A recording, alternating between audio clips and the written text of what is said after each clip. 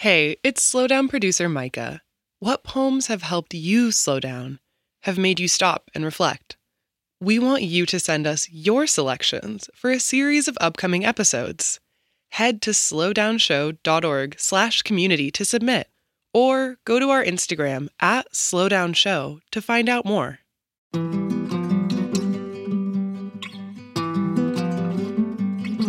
I'm Major Jackson, and this is The Slowdown.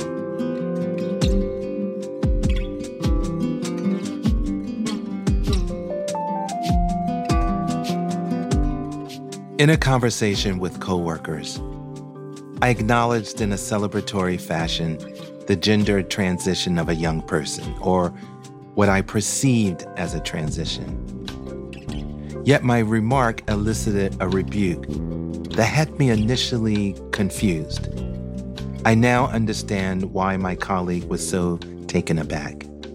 What I thought was an innocent observation actually caused unintentional harm in that conversation. They explained to me how the comment reminded them of when they were misperceived.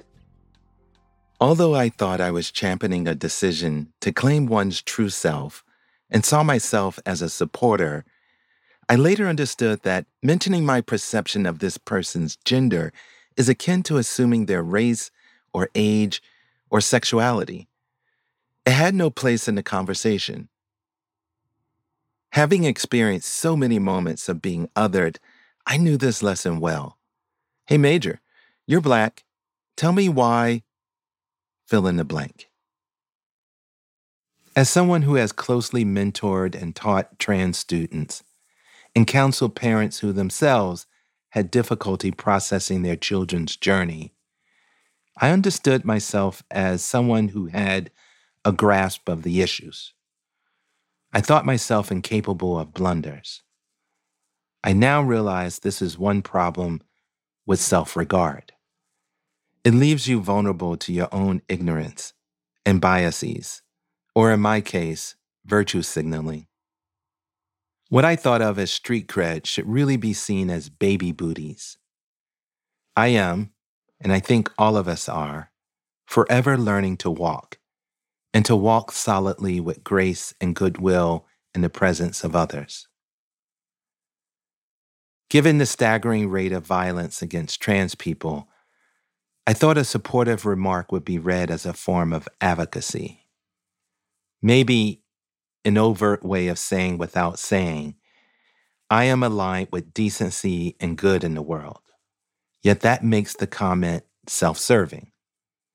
Naming is also an act of power, a one-way exchange between viewer and subject involving the body. Again, lessons I know well. Several months later, these lessons really hit home. Talking with a group of female colleagues, one of them remarked that even though I am a man, I have a trait normally attributed as feminine. I understand the edges of my identity. I think you have to as a poet. And outside perspectives don't always account for the fluidity of those edges. Even if identifying something true, when other people apply their own labels to an aspect of your selfhood that is as natural as breathing, then you feel reduced, as if dissected under a microscope. I felt that wound of being singled out, being made a target. Today's poem rightly resists labels that limit our lived experiences and rallies for us setting our own terms for how we are viewed in society. Ungendered 2 by Kwame Sound Daniels. Not woman, not girl, not man. I was not. Not anything that could be solid, anything concrete in stasis.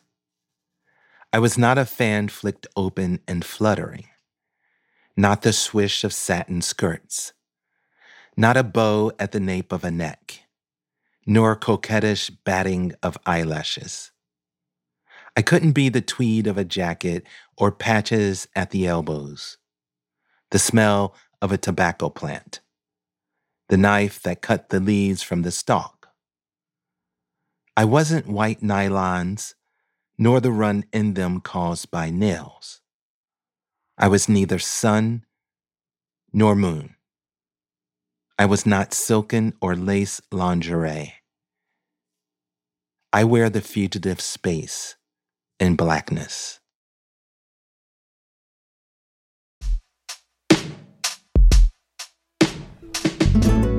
The Slowdown is a production of American Public Media in partnership with the Poetry Foundation.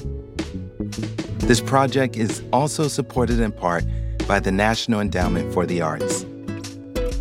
On the web at arts.gov.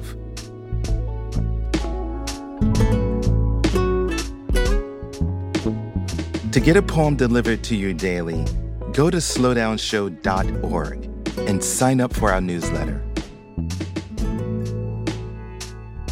And find us on Instagram at Slowdown Show.